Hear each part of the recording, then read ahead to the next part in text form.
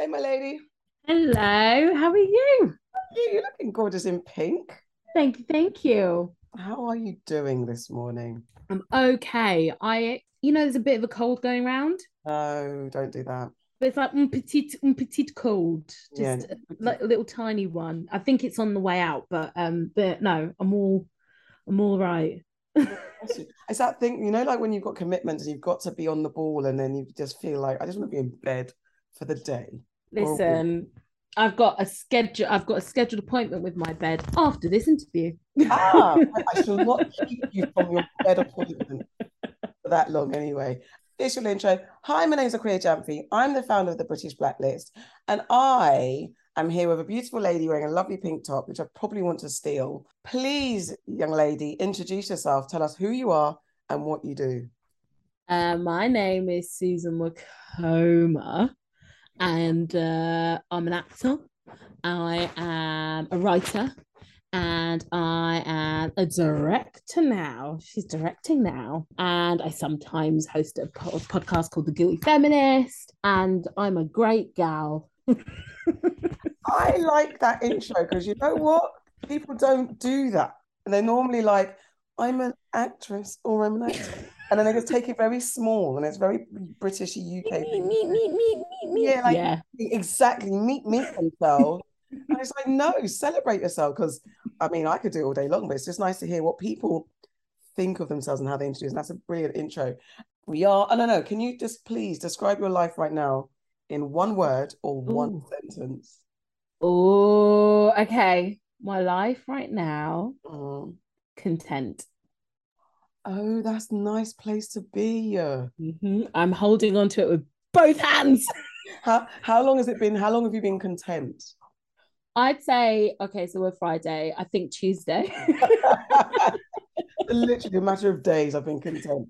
Previously, very discontented. Yeah, absolute mess. But Tuesday onwards, fantastic. And what is it that leads to your contentedness? Contentness or contentedness? I I don't don't know. know, contentedness. I think the thing is, I think it's just realizing that I'm in the right place at the right time, I think, across a lot of areas of my life. I think the thing that sort of makes you feel a bit dysregulated is where like one thing might be going really well, but everything else is going to shit. But at the moment, there's a lot of ticks on everything right now, and it feels keyword peaceful, very Oh, peaceful. content. Lush. This is where we need to be. I like that.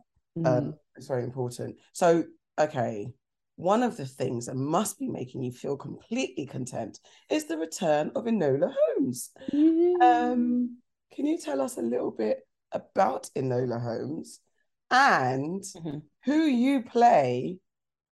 I know, but the people might not know. Yeah, fair enough. So Enola Holmes is based on a young adult book of the same name. It is the little sister, the imagined little sister of Sherlock Holmes and Mycroft, which is funny that I say imagined because Sherlock Holmes is imagined as well. They're all not real. But some people on the internet really believe that guy's real. So this is his younger sister who is a wannabe spy herself, and the first film, which came out in 2020, is about her sort of finding her way, and this second film, which is out in November, is about her first case. And I play Edith, who is a woman alongside her mother, Eudora, played by Helena Bonham Carter, who are up to no good. And basically, in the second film, she finds out. So, yeah, I'm a kind of freedom fighter, women's rights, woman up person in the Victorian era of London town. There we go. I think I sold that. I think you sold it very well, and I do like Edith's assuredness in the first one. Why was Edith the character you were like, yeah, man, I want a bit of that? Well, do you know what? I'll be honest, I was offered it. I mean, They but you could have called, said they were no. You like, could have said like, but I no, could have said thank you. no. Yeah. So it was an offer that came. Is I think that was probably my first offer. Mm. Actually, yeah, it was. And I think the main thing was Edith being based on a real woman called Edith Garrard, who used to teach the suffragettes jujitsu. And so I thought, oh, okay, cool, that's interesting. And also in terms of the history of the suffragette, there was a lot of classism, there was a lot of racism as well, and anything that sort of allows us to subvert that history, and I'm down for it, really. And it was fun. It's a big old film. It's a big old studio film, and I'd never done anything like that before. And I think that, as well as kind of deciding on jobs for loads of other reasons, I think you should always be challenged. And I felt like joining something like Enola Holmes would be a new challenge for me that arrived at the right time. That's really cool. And then actually, I wanted to go back to you saying offered an ego and blah, blah, blah, blah. Mm. I'm assuming, because I'm not an actress and people think I am, but I am not. It's because you're so gorgeous. So gorgeous, exactly. It's because you're so gorgeous. Everyone's like, why is she not on the screen? Why is she not on the stage? Put my beauty on the screen, guys. I will mess up your project, but doesn't matter. My beauty will make it win. But it's that offer thing, because I don't know what I thought, but the fact that you're saying this is your first offer. So does this mean that for the first time someone had an idea like, oh, and you know who we want? Susan Wokoma. So trying to say that's the first time you've been considered in that way, and everything else has been an audition up until that point? Yeah.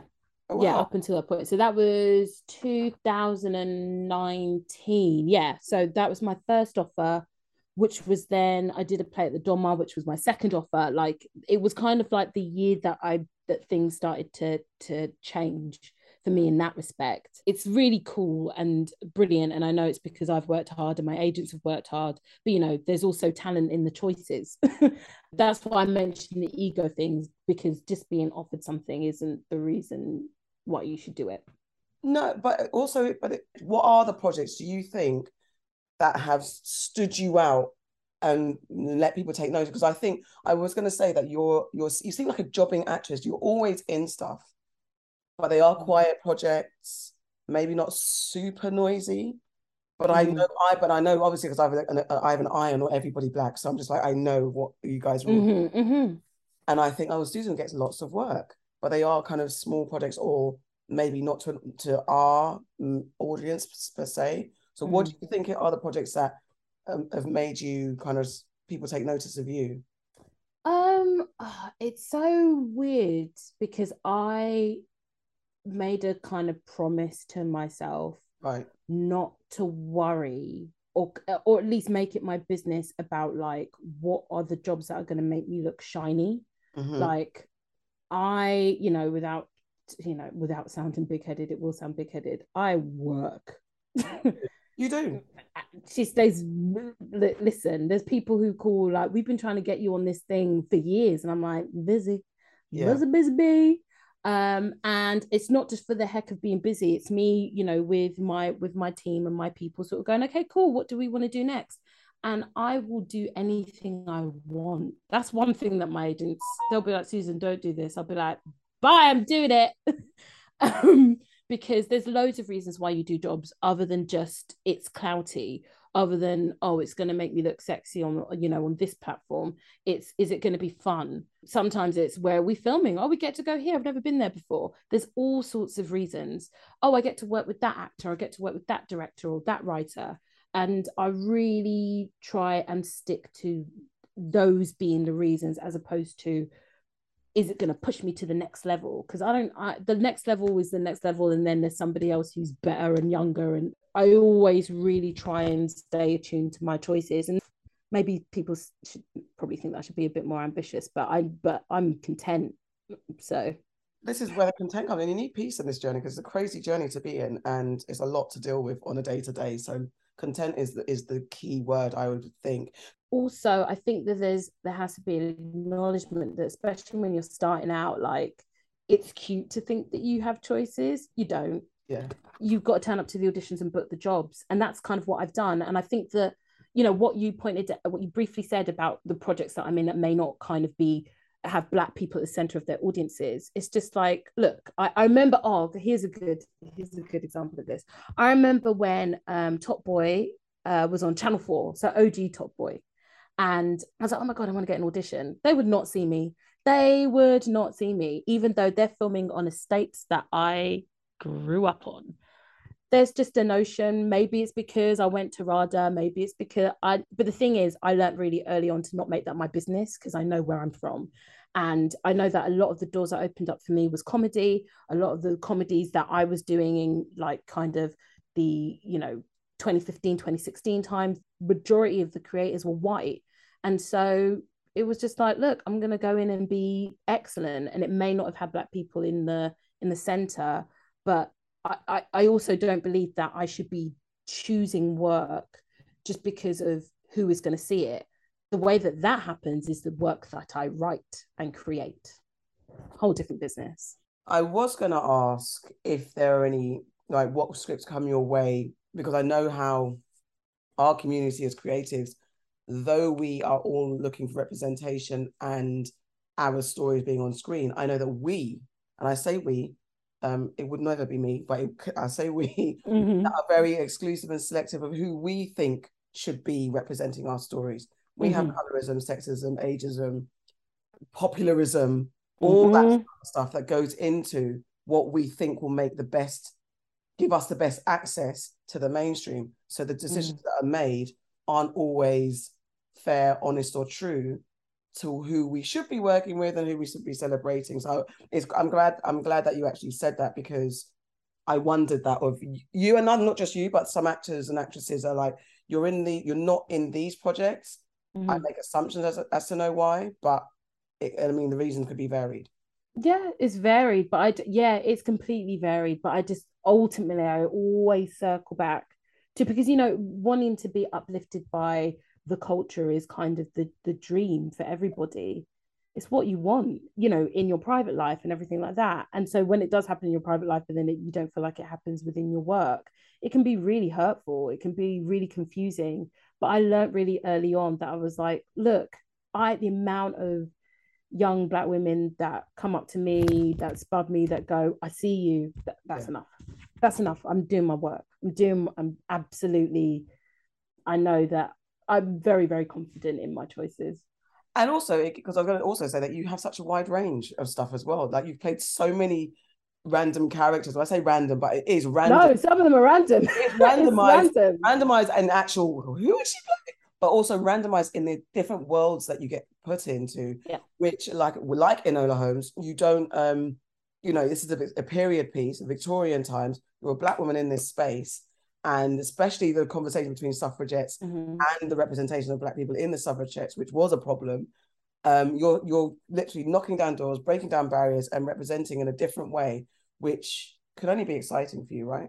Only exciting. And guess what? In this second film, I'm not alone. We've got Sharon Duncan Brewster, man. Yay, we love Sharon. What? We love Sharon. So it's just, listen, I'm all about it. Oh my God, she's so good in this film. She's so good. She's so good, as we knew. But yeah, this is great. So Enola, what was it like just filming second time around? You build that family, thing that you have when you're first time around. What was it like getting back with the old gang and getting stuck into it? It was really fun. I did another job with Helena in between the first and second film, so we're really good friends now. And Millie's grown. That was weird, sort of turning up on set going, oh my God, it's mad. Yeah, it was. I felt a bit like, oh, here she is. She's big now, and she's running things. Like she's our producer. She was the person who sourced the books and went to Legendary with it. So seeing her kind of step into that, she's going to be executing and making things, and that's just definitely going to be in her future.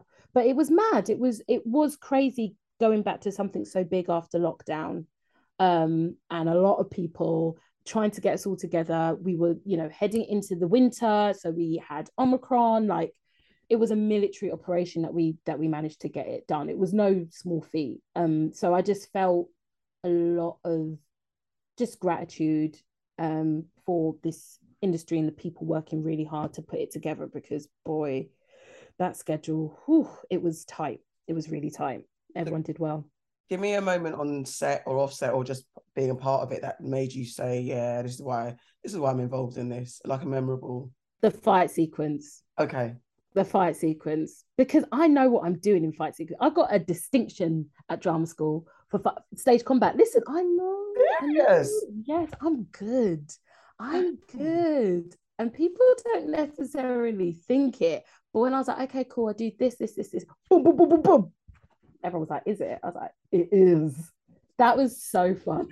You know what? As stupid as I am, I want to have a stage fight with you for no reason. Listen, Each other out. Can we pretend that we're arguing and have a stage fight? I don't know what I'm doing, but let's do it. Do it on the street. Yeah, no, we'll do it on the street. I'll teach you how to do like a nap, how to do the distance, everything. Like, honestly, like I know what I'm doing. But the thing is, I think it's because I forgot. Because, like, for a lot of women, like Woman King, oh my God, my eyes were bulging out of my head because I was like, oh my God, it's women like killing people. Like, we don't really get that experience as actresses. We don't. It's not really down to us. That happens so few of those times. So you forget that you're any good. So someone gives me like this, or they give me a broadsword or whatever, and I'm like, boom, boom, boom. Oh yeah, I'm really good at it. So it was just one of those moments where I was like, I'm really proficient at this. It was very fun. I enjoyed that sequence. What's a broadsword? Okay, baby. So it's a big fat sword. It's like, one of them medieval. Yeah. Yeah, them. Yeah, they actually, so like at drama school, a fight teacher would have like a case of all these big swords, and you would pick one, and you'd be like, hanging parry number 5, number 2, poof, poof, yeah. And then we had to get assessed with these massive swords. And I was only one of 4 girls in my year. It's a year of 34. 4 of us who got distinctions. I'm now scared, but also intrigued. We are going to do a stage fight on the streets, and everyone's going to think that it's real. This is the plan. And I'm going to find a broadsword. Maybe I shouldn't say I'll find a broadsword. I might get arrested. But you might get arrested. Yeah. Maybe I'll get a plastic broadsword. Yeah, we'll start there. All right, so put it. Okay, so this is like if it all went tits up, not necessarily tits up, or you said, you know what, I've had enough of this. What's your plan B? What would have been your plan B, or what is your plan B? When I say I don't have a plan B, let me say it again. I don't have a plan B. I don't have a plan B. Shit has to work. Which is so unlike me. Look, I'm a Capricorn. I'm meant to have a plan B, C, D, E, F, G. I don't have one. And sometimes I look in the mirror, I'm like, Susan, you're wow. What? And then I look back going, yeah. So make it work. Okay, that's I mean, go for it. I mean, you're doing well, so I don't think you need to. What's made you sad, mad, and glad this week?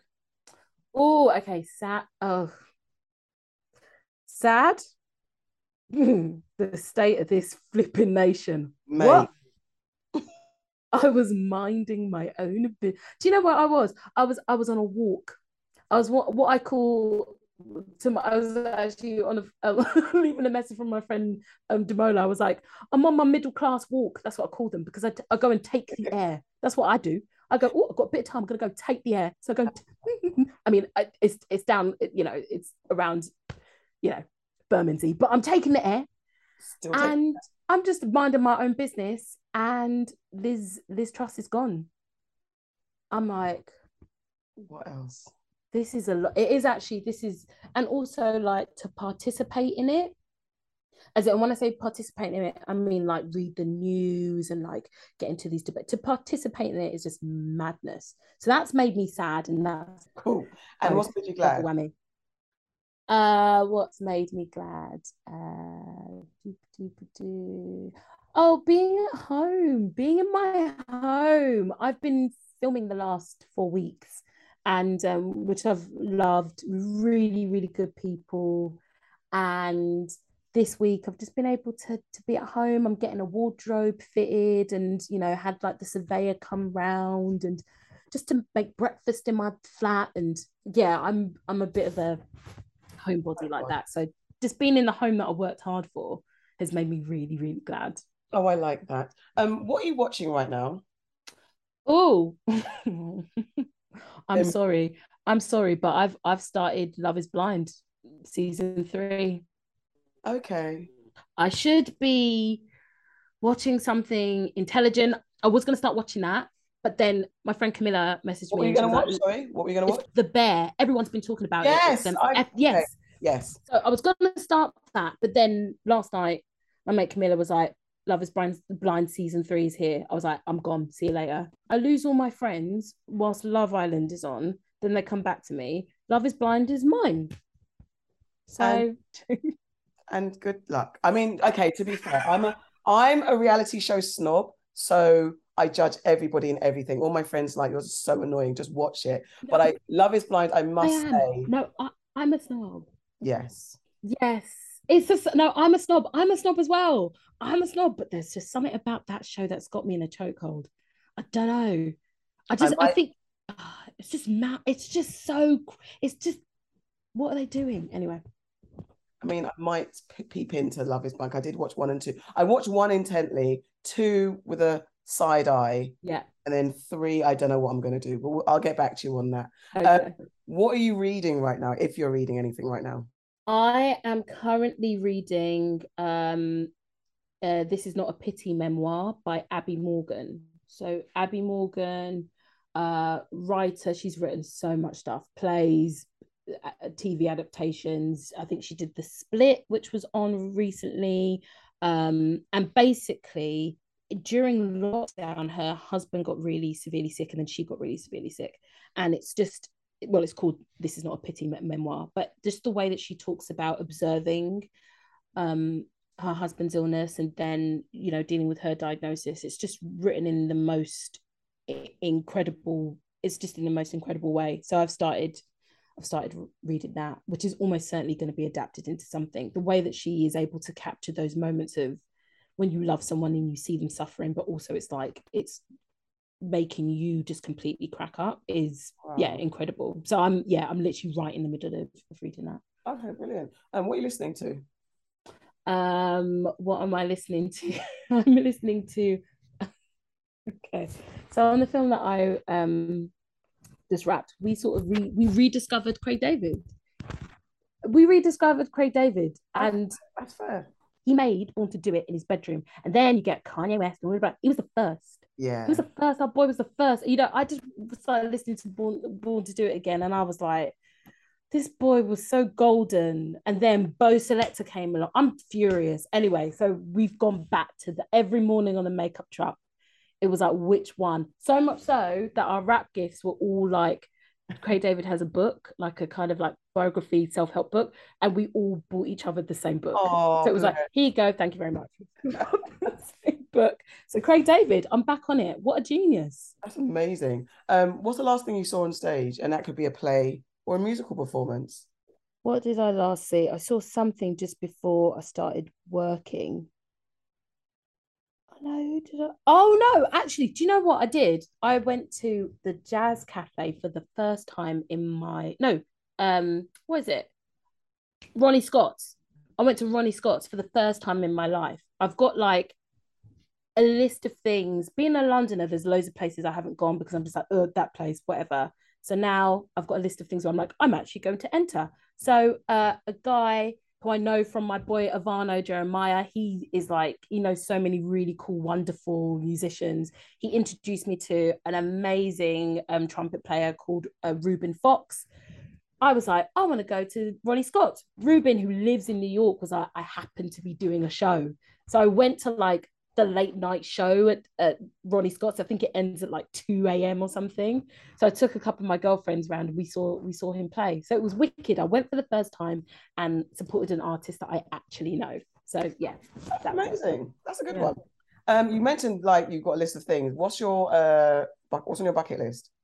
Maybe top 3 or bucket list. I've never seen Lion King. But have you seen The Prices? I've done both. I've seen it and I've seen Prices. And then what else have I not done? That's like quite high. That's been high for a while. You know, all those like big musicals that are just here. They're just there.